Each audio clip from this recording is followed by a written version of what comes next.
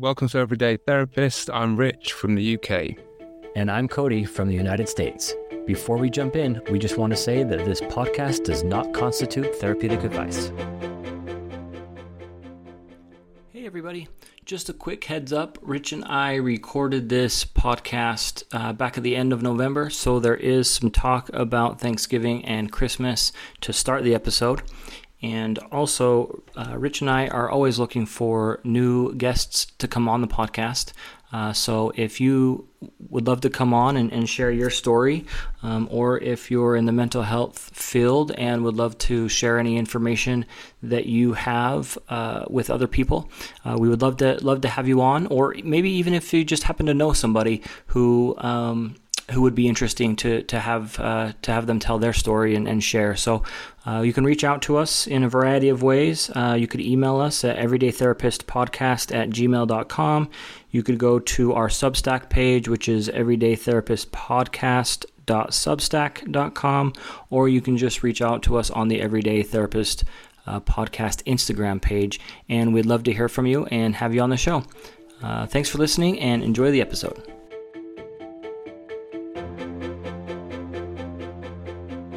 Well, welcome to our next episode of Everyday Therapist. Thank you, everybody, for continuing to listen to us and be a part of our podcast. Both Rich and I completely appreciate you being here and continuing to support us. Rich, how's your week been? Yeah, it's been good, thanks. I noticed that you said next episode because you can't remember what number we're up to. Right, that's exactly right. I reckon it's about, do you reckon it's week 8? Yeah, actually, the truth is, I think this might be 7. But I didn't know if, I know we're doing a interview coming up here in a week, and I didn't know the order of which we would release them in. And so screwed it up then. No, it's perfect. It's perfect. We obviously didn't game plan that before.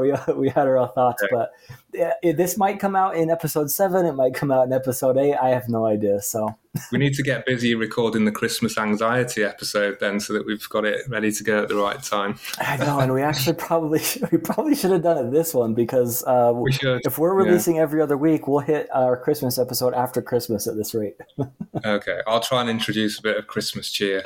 But, my week's been okay. It's been I hate saying I've had a busy week because everyone's busy all the time. But I think I had a trip at the beginning of the week to London with work, and just going away gives you that extra feeling of busyness, I think. And also just talking about Christmas, it's the Christmas season now and everybody's out in full force. We went to the supermarket this morning and it's absolute mayhem. It's like everyone's, I guess, starting their Christmas shopping, things like that. And we've had a couple of family birthdays over the weekend, which has been great. So it's just like, all completely full on. And happy Thanksgiving before we get to Christmas. Obviously, you had that this week.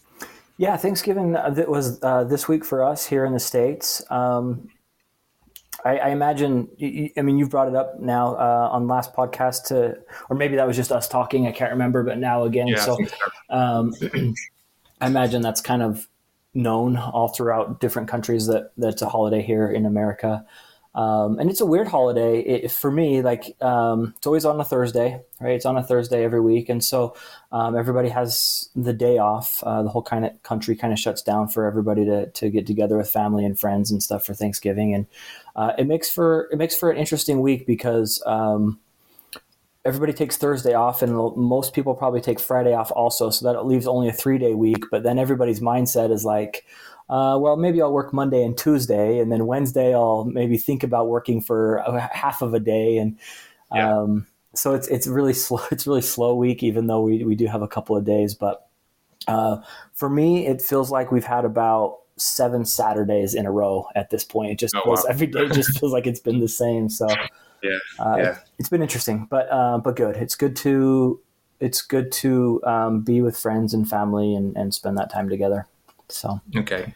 Well, putting you on the spot though, is it good to spend time with friends and family? Was it good? Yeah, it is good, but yeah, to your question, it does add a level of anxiety. I know that people feel like they have to divide their time up between which family you're going to and who you're going to see and who you don't have time to see, especially if you have split families with divorces or, my wife and I have, we're like on a 3-year rotation. We have my parents and then her mom and then her dad. And on every third year, we spend Thanksgiving with whichever family that is. And so that's always interesting. And you divide that up and that creates a lot of stress and anxiety. And I even had a client this week in therapy. I met with her Friday, so the day after Thanksgiving, and we spent the entire session just working through the anxiety. She's a younger gal, so she spent the beginning half of the day at her mom's, and then she spent the second half of the day at her dad's, and then her mom gave her a guilt treatment for leaving too early, and she's just frustrated because she's like, I didn't ask for you guys to get divorced, and I didn't ask to try and have to spend time between the two families. And it's fun. It's good to see people. It's good to have dedicated time with family. But yeah, it does add levels of stress and frustration, and it's hard to manage what that looks like. It's a really interesting one, actually, because you coming together as families for Christmas, birthdays, Thanksgiving. I guess I don't know how most families operate, but we're all doing our own thing. So actually coming together, it's really valuable. And there is always some, hopefully there's some good times and some good communication. And also it's really worth sort of punctuating life, isn't it, with these different events and things. But it doesn't come without its stresses. So it's just, and I guess some people handle that better than others. And I'm quite lucky with my family. Generally, it's pretty easy going, but it depends what's going on, doesn't it, in your life? Yeah, for sure. And it's always funny because I don't know. There's kind of like this running inside joke here between all of us Americans. That's like, oh, you're going to go see your crazy uncle at Thanksgiving, or you're going to have to get into political conversations, or there's going to be arguments about this or that, and it's funny. It is good to get together and to see everybody, but it does have that aspect of the crazy uncle or the racist family member who's going to say things and how you're going to handle that, and whatever that looks like. So I try and just pretend not to hear any of those sorts of comments. Right. Sometimes that's easier, just to keep the peace, for sure. Yeah. So Thanksgiving is out of the way, and then it's like straight away, do you start thinking about Christmas at that point? My wife and daughter decorated for Christmas last week before Thanksgiving. Cool. So our house has been decorated for a little bit now. But yeah, people start moving in pretty quickly. Of course, the stores and everything have been on Christmas for a few weeks now. But I don't know. Are you familiar with Black Friday? Yeah. Do you guys have anything like that, Black Friday? Well, it's something that, it's one of these things that we've inherited from America. Oh, okay. So it's like, it is a thing. It kind of, from what I remember, we didn't have it up until about maybe 5 or 6 years ago. Oh. And the first time I was aware of it was on Amazon. So it was all over Amazon. There was this big rush and all these special offers and stuff. And then I also saw a YouTube video or something on social media, and it was about people were literally fighting over grabbing some good deal TVs from a supermarket. So at that point, I didn't really want that much to do with it. And they weren't even good TVs. That was the funny thing. Right. They were awful, but they were like, 20 quid or something. So that was pretty horrible to watch. And then I also read in the paper that Black Friday isn't, I say read in the paper, I read it on social media, that Black Friday isn't necessarily when you're going to get the best deals anyway. So I've decided to completely opt out of all that getting the best deal anxiety. And I totally ignore it, totally. Yeah, good for you. I only ask because I think that helps get everybody moving in towards the Christmas idea. As soon as Thanksgiving's over, Black Friday is the next day, and everybody goes crazy. It's less crazy than it used to be. Over here, we used to do exactly what you'd say. Is everybody would, get up at 3 a.m. or go stand in line at the local store and try and get whatever crappy TV that they could, or run, everybody would run to whatever that they needed that was going on sale for Black Friday. And it was just like a madhouse.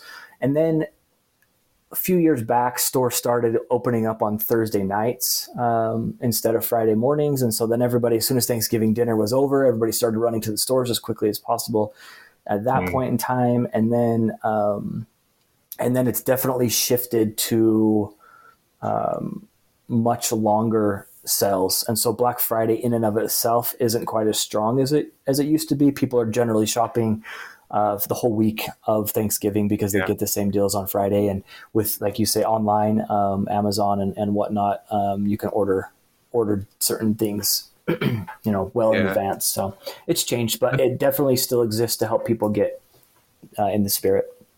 Yeah, I wondered whether there was an element of Black Friday. We went to another thing that we inherited from America is the shopping mall or shopping centre, as we call it. Okay.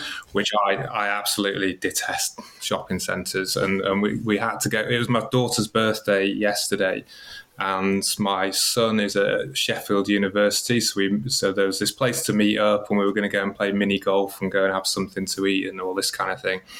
And oh my God, it was so insanely busy in there. And I think it had an element of sales and buy it now or you're going to lose out. But it looked like some giant social experiment. I mean, it was really quite frightening. But I think perhaps I'm not used to going to that sort of thing anymore because I avoid it.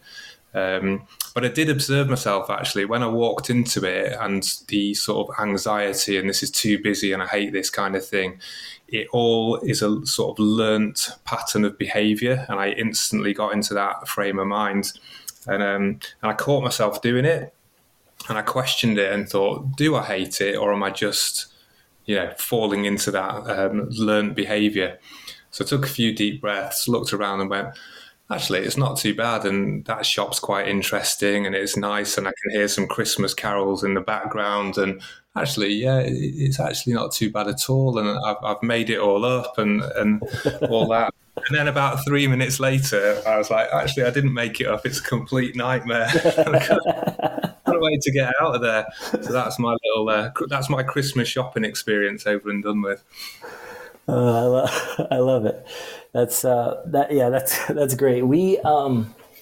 Speaking of that, I don't know that, like, we still have shopping malls and stuff, but I think that's kind of on its way out a little bit too. How is it? Okay. Mostly just because, again, online. I think online ordering has become the thing over here, and now I think there's still big box stores and stuff that people still shop at pretty regularly. But in terms of like the mall, or maybe I'm just out of the loop on it, but it feels like whatever you need, you just jump online and order it and get it delivered to your house in 2 days.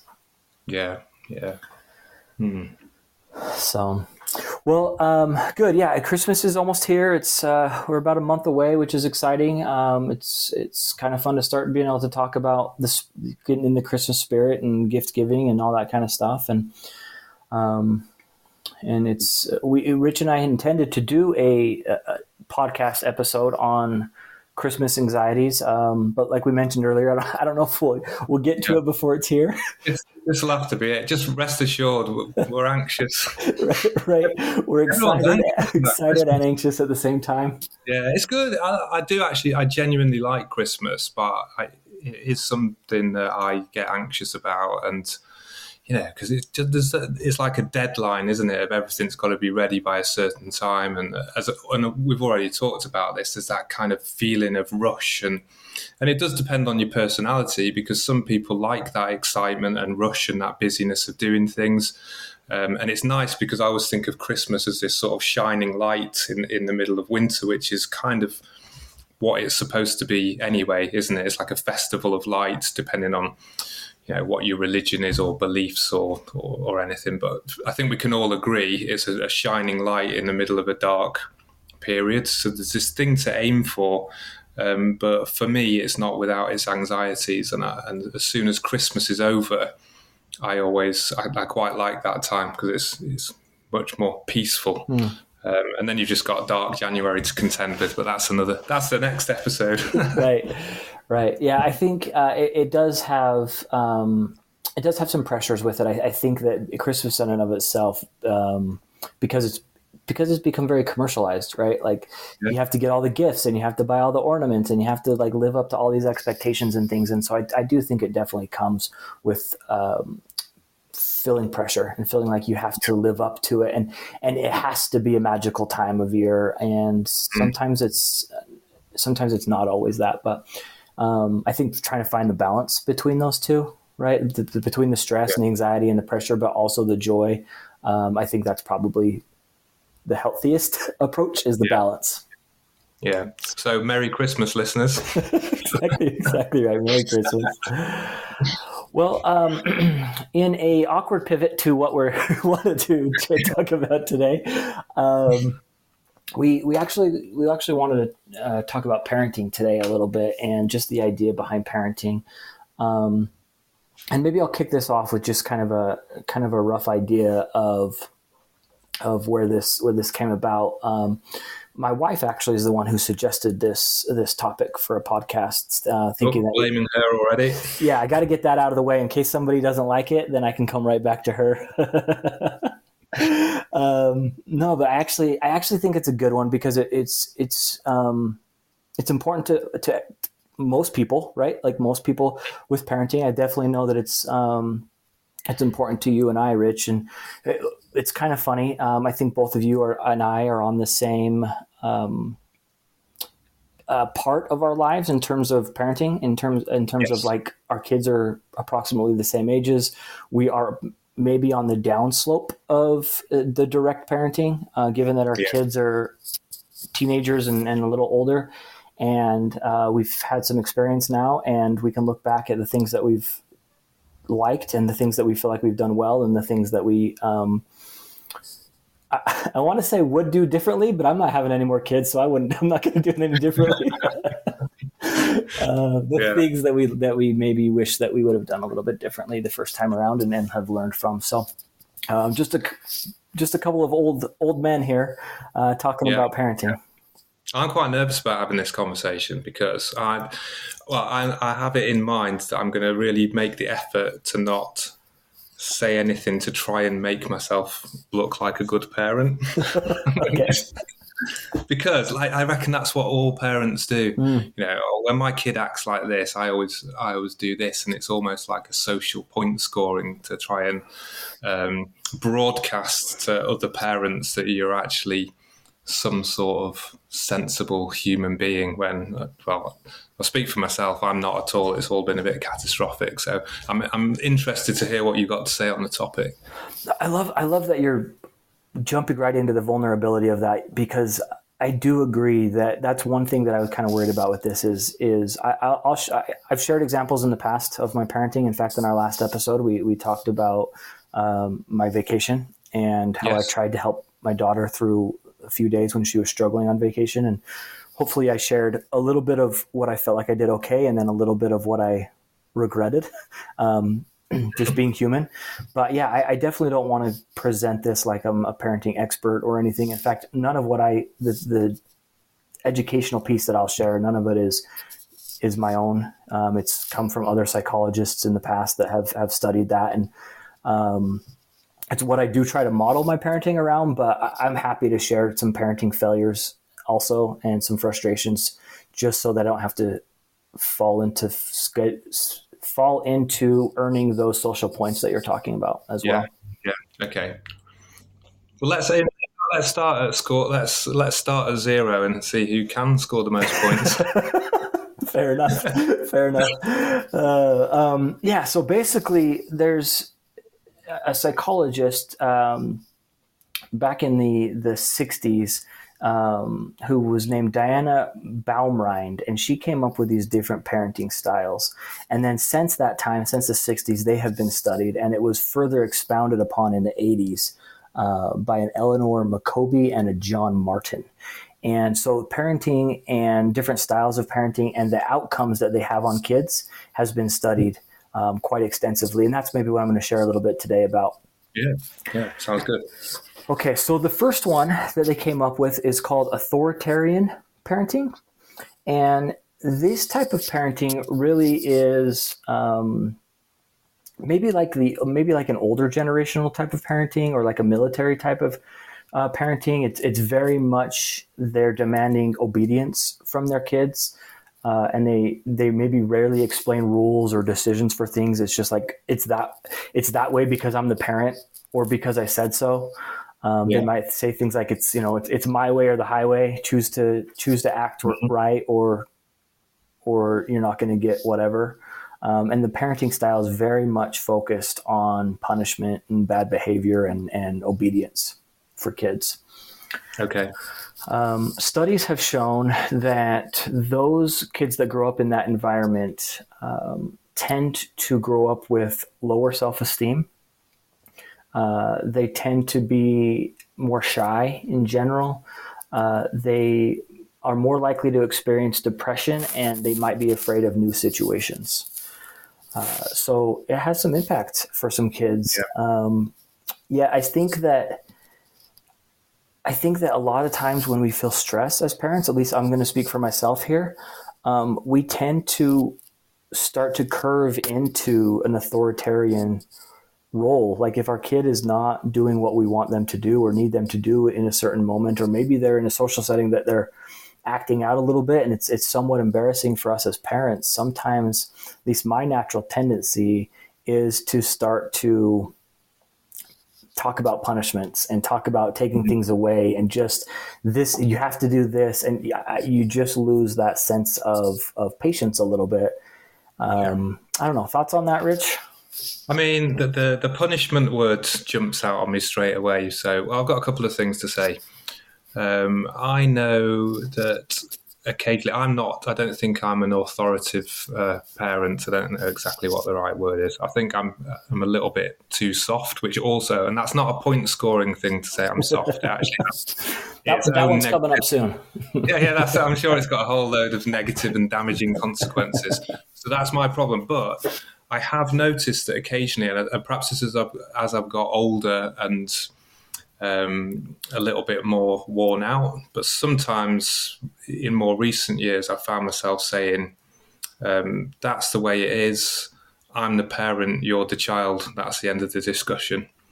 And I'm not for 1 minute saying that's the correct thing to say. I think it's come from fatigue, basically. So that would kind of tie into what you're saying. If you're getting a little bit stressed, sometimes you can be a bit more like that. In our house, I know that the word punishment is not really used. And again, I'm not trying to score a point here.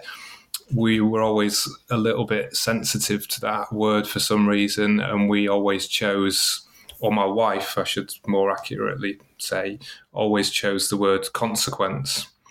So if you behave like that, the consequence is going to be this. If you do that, the consequence is going to be that. And then occasionally I would come in unhelpfully and, stressed out and go, it's not a consequence, it's a punishment, and try and try and up the ante a little bit.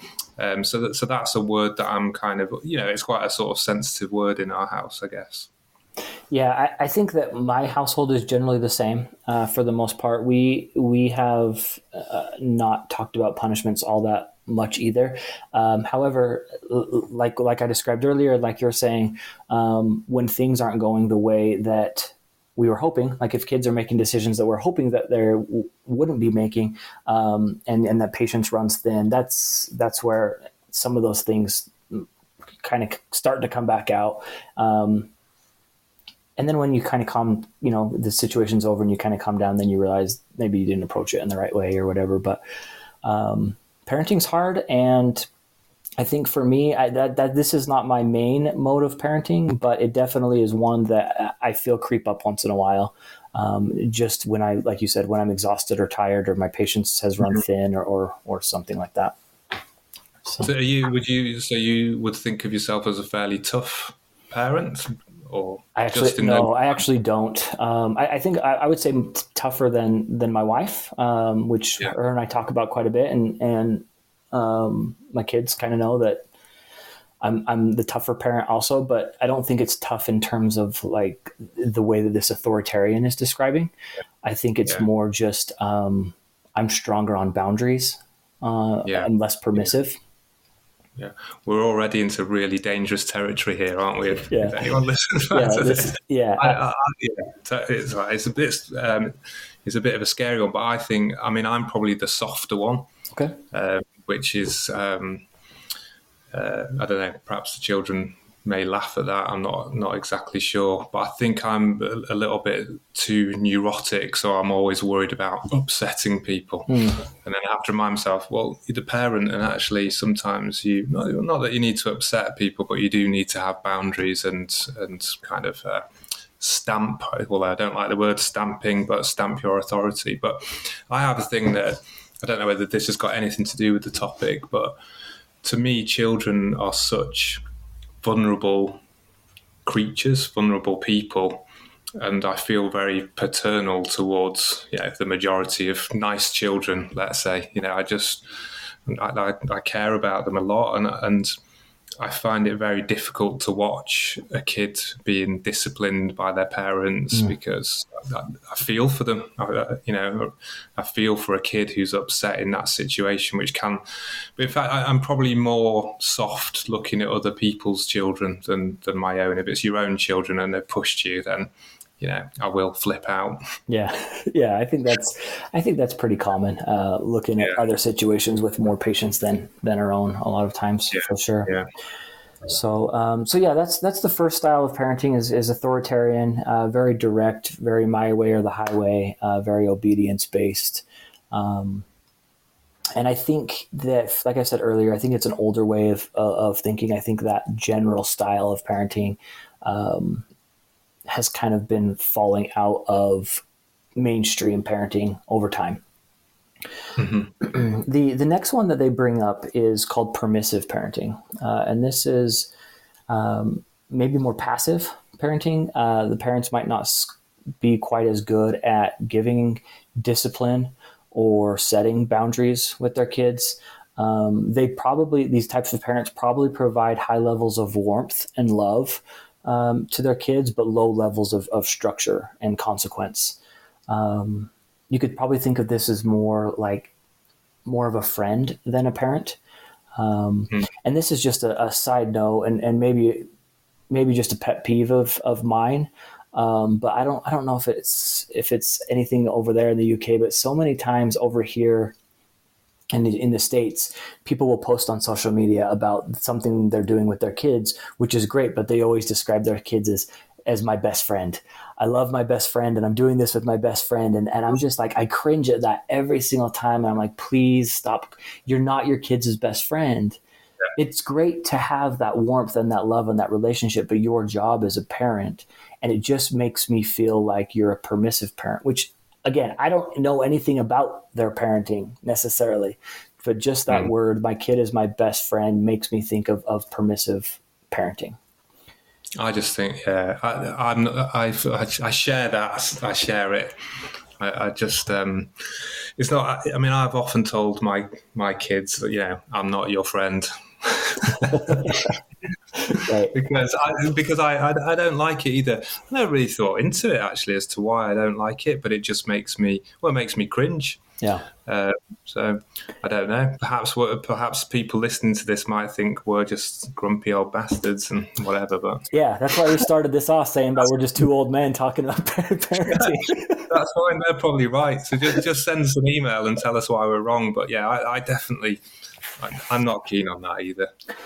So this type of parenting, with this permissive type of parenting, really, as kids grow up, the studies have shown that these kids tend to lack structured routines around life skills. So such as they might be the ones that show up late to work more often because they lack structure as a child, or they might develop poor eating habits because there was never any consequences or discussions around what healthy eating habits might look like. They tend to have lower self-confidence. They're at greater risk of depression, anxiety, maybe even substance use. And a lot of times they can be more impulsive as children as well. Okay. I noticed that the first two parenting styles that you've just read out both lead to anxiety and depression. So what's the third? Right. Right. So, yeah, and I think actually that's a great point, Rich. You and I talked about in a previous episode that I think it was our secondary trauma episode, that anxiety and depression is on the rise, and has been, and the numbers are kind of staggering. And I think, I don't know that that's directly related to parenting in and of itself, but I definitely think it's an area where the mental health field is trying to keep an eye on is why is anxiety and depression so high, and what can we do about it? So that's probably why some of these characteristics are pointed out, because it's become a focus of this field. It's a really interesting area, and I mentioned him last week. Somebody that I've just started looking at in the mental health field, which is Gabor Mate, and he talks a lot about childhood trauma, which can all, as parents, we all instantly feel guilty when we hear about trauma, and we sort of wonder what sort of trauma we might have inflicted on our children, and we probably have, and it might be in subtle ways, and like this is nothing to do with blame for anyone, our parents or us as parents, but it is, you do become aware, and perhaps it's doing the sort of training that I'm doing and the field that you're in.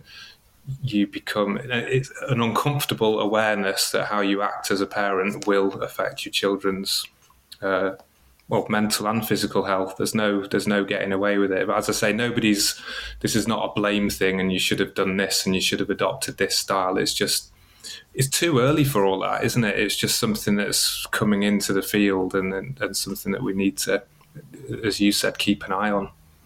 Yeah. And again, as parents, we're going to screw up, right? Like the better we can accept that we're going to screw up, and we're going to screw up regularly, and we're going to do it often and all the time. And the better we can accept that, the better I think we are to actually help our kids learn that it's okay to make mistakes. And sometimes we're going to fall into that authoritarian role when our patience is thin and we're just tired, and we just need to say, you need to, child, you need to stop doing that because I said so. And I don't have the energy to have this conversation for the 100th time. We're just done having this conversation. Right. And then there's going to be other times where, again, you're exhausted and you're like, yes, just go eat more the ice cream. Yeah. Go eat more ice cream. Go eat more junk food. Like, I don't have the patience to continue to hold that boundary and to say no. And so I'll bounce back and forth in between those two. It was probably not my main mode of parenting, either one of them, but they definitely come out, and we're gonna fall into them, and that's probably okay at the end of the day.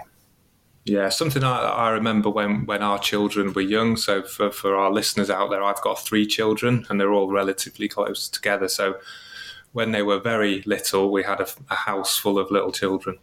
And some days, obviously, it used to just go wrong all day. Bad decision after bad decision, falling out, a regrettable style of parenting. But genuinely, we were always doing our best. And sometimes we'd get to the end of the day and go, you know what, that was a pretty horrible day, and it all went wrong. And, let's just forgive ourselves, get a nice, good sleep, and then in the morning we start with a clean slate and we do it all again, and do it with the sort of best intentions. And that was always really useful for me. It was like, get the blame out of it. We screwed up. We should have done this. We should have done that. But let's just start afresh each day. Yeah, I love that. And you need that as parents, right? You need that time to process and be able to move forward. Otherwise, you'll just beat yourself up. Yeah, and this is lucky again, because I'm married and we've raised our children together, and the pressure on single parents that don't have that decompression time, they don't have somebody there to to blame, right, or take joint responsibility for how it's gone wrong, or however you want to frame it. That is definitely an extra pressure which must take its toll on people. Yeah. So the third parenting style that they pointed out is maybe the one with the worst outcomes for kids, and so it's uninvolved parenting. And so a lot of times you could think of it as neglectful parenting. Maybe they have little communication or involvement in the kid's life altogether. They don't really have a warm response to the kids, or they're not really meeting their emotional needs. They don't pay much attention to discipline or supervision.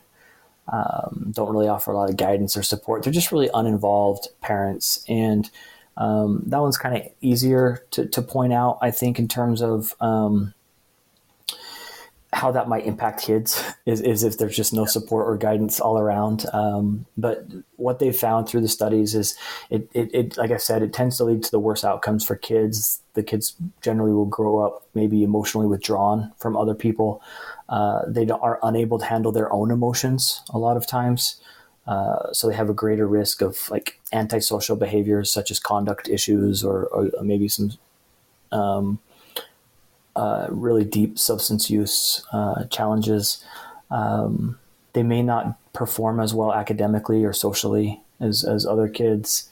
They lack self-esteem. And again, this is going to come up, for the third one is they're going to most likely experience a higher risk of depression.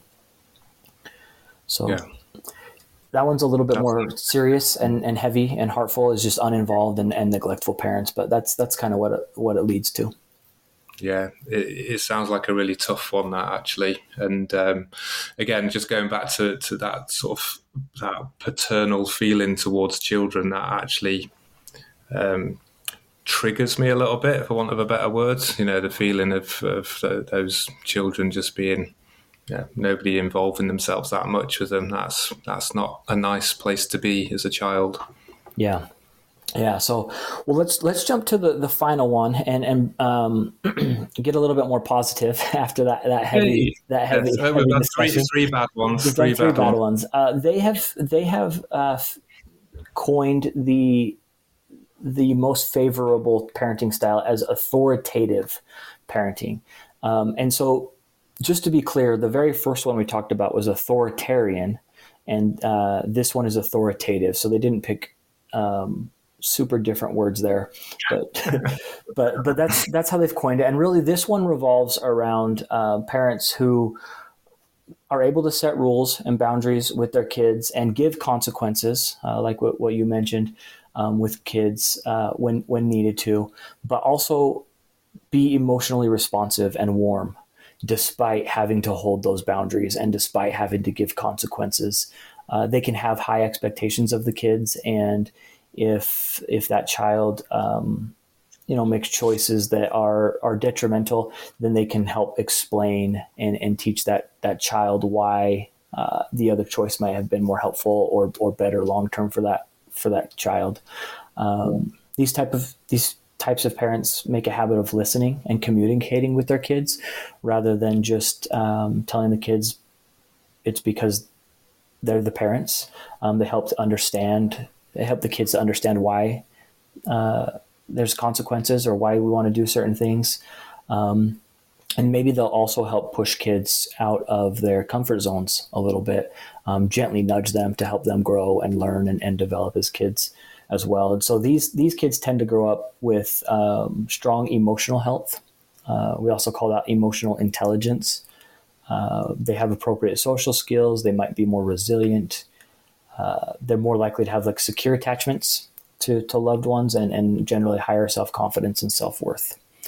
Yeah, so, I love that. I love it. It lifts my heart hearing that description. That's nice. That's to me, that sounds like what a family environment should be like. It sounds really nice. What I love about it is, I think as parents, it's hard, like we've already mentioned earlier, it's sometimes hard to balance how much do I hold this boundary and give out this consequence versus how much do I just let this boundary go and be permissive, right? To balance out the difference between the authoritarian parenting and the permissive parenting. And right in the middle of there is this authoritative parenting. Is like, I can still hold boundaries. In fact, it's actually good and healthy for my kids, even though they're not going to like it. But I can try and do so with warmth and love and support, even though it's uncomfortable for them and it's uncomfortable for me. I know that it's going to lead to the greatest outcomes for my kids. Yeah. Are you familiar with the phrase "pick your battles"? Yeah, absolutely. Yeah, that's something that we've used, and it has always been on the tips of our tongues. I mean, when the children were younger, certainly, and that would often crop up, and you think, you know what, I'm just going to let that go and turn a blind eye. Something I've always found difficult is when I've tried to enforce a boundary, giving out a consequence or whatever. I'm quite quick to forgive, which is not necessarily a bad thing. So I forgive, and as soon as I've forgiven, then I find it really hard to keep the consequence going. So let's say, the classic, no Xbox for 3 days or something.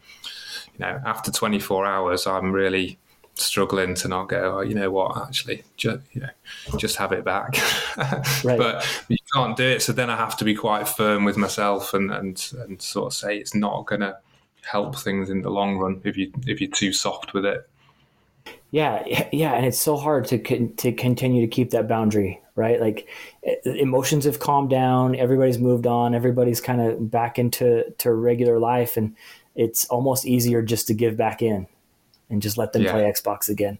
And maybe sometimes keeping saying no Xbox for 3 days, sometimes that's a consequence for the parents. I know. Yeah. I was going to say, you go, why did I say that? Because literally I've set myself up for a horrendous weekend. Yeah. I think I did it to our eldest once. This was years and years ago.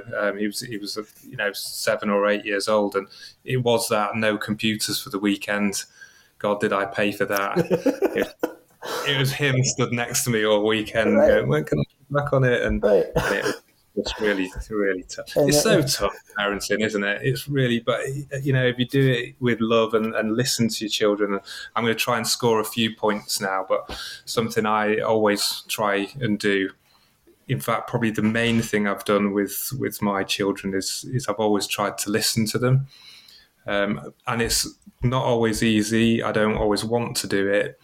But if one of them comes to talk to me, I shut the lid on my laptop, I put my phone down, I put down whatever I'm doing, I turn towards them, and I have an attitude of I'm going to properly try and listen to them and understand them. And the amount of times that they talk to me, for a long time, and the conversation goes off in all sorts of directions that I wouldn't expect. And I think that's been good, but it's definitely not something that I find easy, but it's been worthwhile. Yeah, I love that idea, because really I think what you're teaching them is that their voice is important. Their voice matters. Aside from these 4 parenting styles, just the fact that you're willing to give them undivided attention and listen to what they have to say is really teaching them that they matter, and that whatever they have going on and they want to share, that's important, and they'll carry that with them through life. And I think that's such a challenge nowadays, because how easy is it for all of us to just, I mean, you mentioned shutting down your laptop and stuff, but how easy is it for all of us to just be on our phones and just try to continue to have conversations while we're on our phones, and yes, I'm paying attention, but I'm not really paying attention. And sorry, go on. I was just going to say, I think that's an area that we, so many of us struggle in, and I'll be open and vulnerable. It's something that I would like to get better at personally, is being on my phone less and being more present with my family, with my kids. And it's just so easy just to stay half tuned in. And so I just loved your example that you shared. Yeah. And we haven't really discussed this because I suppose it is part of the same discussion, but obviously we've forgotten about how, we've mentioned bits of it, but how we're feeling and what we're going through. And even though we're the parents, we're not always on our best behaviour, are we? Sometimes it's absolutely dreadful. And I'll just give you an example. For me, this is a disclosure, but once when my kids were really little and I just had enough of them, and I was coming down the stairs, and we used to have this drying rail at the bottom of the stairs, and it had all this washing on, and I sort of clattered into it, and I grabbed hold of it and threw it up and down, and all the washing came off and this thing collapsed. One of my little kids was looking through the railings, and then he looked up and went, "Daddy's been very, very naughty." And it was like, wow, what's going on the Zoom? There was a firework. I don't know. It was perfect timing new for teacher. yeah. So I don't. I was wondering that same thing earlier. There was a thumbs up. I didn't know if that was just on your It end. wasn't me. And now No, it we've got wasn't me. fireworks. This is a whole new experience for us. Well, somebody's listening. So the parents aren't always on their best behaviour, and that throws in a whole other set of difficulties with. So the message is parenting is extremely difficult. Yeah, and I'll share one of my one of my biggest regrets. I'm nervous to put this out on the airways here, but it's been years now, and I have to accept that it happened, and we've moved forward with it. But when my son was young, 3-ish, 4-ish maybe, and he was just starting to learn to read, and he was going to preschool, and they had given us this reading book that have him do this one lesson a day or 15 minutes a day or something like that. And so we would always try and do that. And, sometimes it would go well, and other times he'd be like, I don't want any part of this. Right. I don't want to sit and try and read anymore. This is hard. And, and one time I was getting ready to go on a vacation with some friends, and it was just some guys. And so my wife was going to stay home with our son and whatnot. And he was refusing to read that morning. And I was so frustrated. And I was young. I was a young parent, early 20s, which is not necessarily an excuse, but I do think I have some maturity now that I didn't then. And I was so mad and so frustrated, and I grounded him to his room, and I left without giving him a hug, telling him I love him. I left mad and angry at him. And as I'm leaving the house, I can see him out his bedroom window, crying upstairs. And I was just so mad and so angry that this little 4-year-old kid wasn't practicing his 15 minutes of reading for the day. Yeah. And it's funny because that has scarred me. I'm 10, 11, 12 years removed from this experience now. And it still is almost embarrassing to talk about because I was so angry and so upset, and it's scarred me, but I'm fairly confident that he doesn't even remember it. Yeah. But it looking back, that was a lesson for me. But it took me time for my emotions to come back down and realize, I wasn't on my best behavior, and I did make a mistake that I don't want to make again. And I don't think I made that mistake again. I made plenty of others, but maybe not that one. But that stuck with me for sure. Yeah, that's interesting, and I never really thought about this, but I'm sure I've got many memories like that are buried away. Just things that I've done that I've regretted and wish I could have turned back time. But the thing is, you were doing your best, and as you said, you were a young parent, and who knows what else was going on in your life, and you actually didn't do anything wrong. There was just a situation that happened, it boiled over, you dealt with it in a certain way. He's forgotten about it, and you'll feel guilty forever unless you go to therapy. unless I work it out in therapy. Exactly right. Yeah. So really, I think that we're all going to screw up. We're all going to make mistakes, and there's things that we're going to regret, and they're going to leave us with scars. And I think at the end of the day, the healthiest thing we can do is to not try to not parent because we're afraid of making a mistake, but accept that they're going to happen, and then try to learn from them, and then do the best that we can. And then one thing that I feel like I've gotten really good at with my kids, and it's, for whatever reason, it's still a little bit uncomfortable, but I feel like I've gotten good at it, is literally apologizing to my children after something happens. Like if I ever fall into that authoritarian type role where I'm just irritated and frustrated and I'm just tired of having the conversation, and I just say, do this because I've said to do this, and I'm done having this conversation. After time has calmed down, I feel like I've gotten pretty good at being able to go back into their bedroom, sit down with them, and just say, hey, look, I'm sorry. I was frustrated. I overreacted. In the future, this is why I want it to be this way, or this is why it's important to me, or this is why I need you to do this or whatever. But I would wish I wouldn't have acted that way. I feel like that has helped me and my kids be closer together, but it takes a lot of humility to be able to do that. Yeah, I think it's great that you do that. I think that's cool. And I've tried to do that myself. I do it myself. And I think we're probably the first generation of parents, perhaps, that are willing to apologise to their children. I don't know. That might be completely wrong. Forget that. It sounds good, though. I like to be on the pioneering side of it. Yeah. I'm so worried about offending anybody who's listening to this, because we're all... But anyway, I have apologised to my children. It is something that I do. If I really mess up, I go, you know what? I was completely out of order. That was rubbish.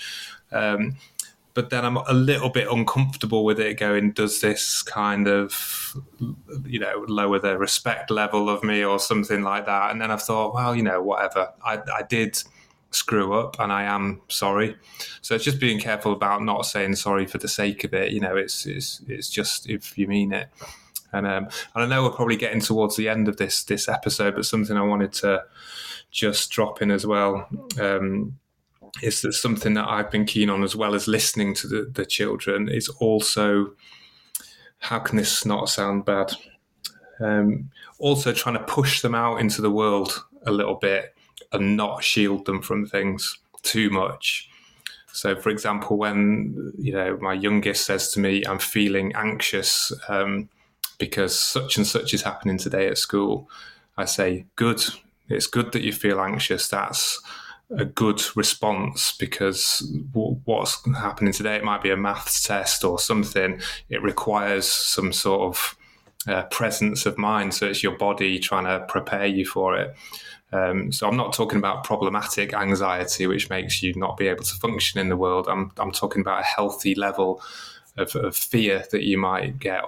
Or it might be, a few years ago, it might be, I'm going to walk home and I'm scared of going down this street and up this road. And I'm like, good, that's the right response. You should be scared of it, because you need to have your wits about you, because there's fast traffic, there's strangers, etc. So you need to take a deep breath and do it. So I've always been keen on that side of parenting as well. I love that. And that's a whole other side of parenting that we didn't talk about a ton in this, but helping kids to develop that emotional intelligence, that uncomfortable emotions aren't something to run away from. They're not scary, and we don't have to push them down. In fact, the more we can honor them and listen to what they're trying to tell us, the better that they can serve our lives. And I think that's you mentioned and then took it away as maybe a first generation of parents doing things. But I think that level of parenting, helping kids to learn emotional intelligence, I think that's growing in the parenting field. And I think that it didn't used to be that way as much. It was very much emotions kind of got in the way of life, and you need to, pull yourself up by your bootstraps, and you need to ignore that, and you just need to be tough and get through it. And I think that idea of helping kids to appreciate and honor and respect their emotions is growing in this generation. Yeah, no, it's a good thing.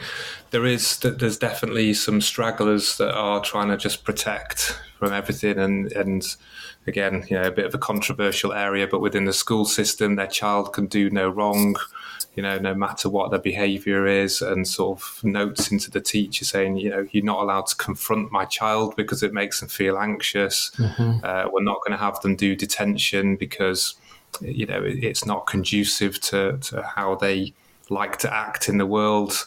And I just think, oh my goodness, that is not helpful at all to that child. They need, but then I don't know the situation of the family. I don't know the child. Yeah, it's very, very difficult. We all have that natural tendency, I suppose, to want to shield our children from certain things. This is a bit of an admission, but I remember my eldest son, he was always terrible at crossing the road. He could never sort of concentrate, and he would always follow my lead, and he would never look at the cars himself or anything like that. And I tried for years and years to teach him some road safety. And in the end, when he got to a certain age, I just thought, the only way you're going to learn is if you just have some near misses. It sounds terrible, but I was like, I'm going to stand here, you're going to cross the roads, and when you get to the other side, I'm going to come across and join you. See you later. Because it just wasn't helping me being by his side all the time. And it was a risk, and you feel a level of anxiety and all that kind of thing. But I think, there's a balance, isn't there, like everything else, but you do have to give them a little push here and there. Yeah. Yeah. And again, going back to what that's like for a parent is scary. It's scary why we're talking about honoring our feelings and stuff. Sending your kid out into the world and saying, man, I hope that you're ready for this. I hope you can survive. I hope that you're going to make it is scary. And knowing that they're going to do things and fail sometimes is hard, because we want to protect them from that heartbreak, but not always the best thing for them long term. Just one more thing before we wrap it up. I saw my son yesterday. He's at university now, and after we saw him, he was going to get the tram back to his place of residence. He was with his girlfriend, and I said, "You know which way the tram stop is?" He had no idea, but he said, "Last time we looked for the tram, we got lost in the woods and ended up by a scary canal in the dark." And it gave me a little bit of a fright, and then I thought, well, he's an adult, that's his problem. Exactly right. There you go. I love it. Well, I think that kind of wraps up the idea of parenting with the 4 different parenting styles and how it might impact kids. And I guess my message at the end of this would be, if possible, your kids are going to benefit from leaning more into the authoritative type parenting style, where you can be set rules and boundaries, but also hold them to those rules and boundaries with warmth and kindness and love. And then give yourself the grace of, there's going to be times where you are not going to be perfect. In fact, more often than not, you're not going to be perfect every day. And you're going to fall into the authoritarian type, and you're going to fall into the permissive type. And don't be afraid to make those mistakes and then come back and apologize for them, and then move forward and try and do the best you can the next day. Knowing that we all make mistakes, and I don't know how many my social points scored on this episode, but I have plenty of wins and plenty of losses at the same time. I reckon we were fairly evenly matched, actually. Good. Well, in honor of previous podcasts, soccer or football talk, we'll call it a tie. Yes. Before we end, though, I want to do this at the beginning of every episode, and for whatever reason, I always forget. Rich and I are always looking for other people to come on the podcast. If you're listening to this and you're wanting to share any stories that you have with mental health, with therapy, with being human, with parenting, with literally anything that we all go through, we'd love to have you on. Or if you have questions or things that you want us to talk about, we'd love to get emails at everydaytherapistpodcast@gmail.com. We just love some interaction, and we hope that everybody's enjoying kind of what we're talking about. So, Rich, anything that you want to add before we end for the day? Yeah, I was just going to say, I just want to thank everybody that's listening, continuing to listen. Hopefully no one's unsubscribing after our parenting chat, but it's great doing this. I really enjoy doing it, and I'd like to get that interaction with people and see what sort of things people would like us to talk about. We're having some guests. We are trying to line up a few guests at the moment, actually. We've got Sarah Reese from Therapist Corner, who we're going to be interviewing next week, I think. So that's going to be coming out soon. So I'm just really excited about the whole thing, and really appreciate people taking the time out to listen to this. It means a lot. It all came about by accident.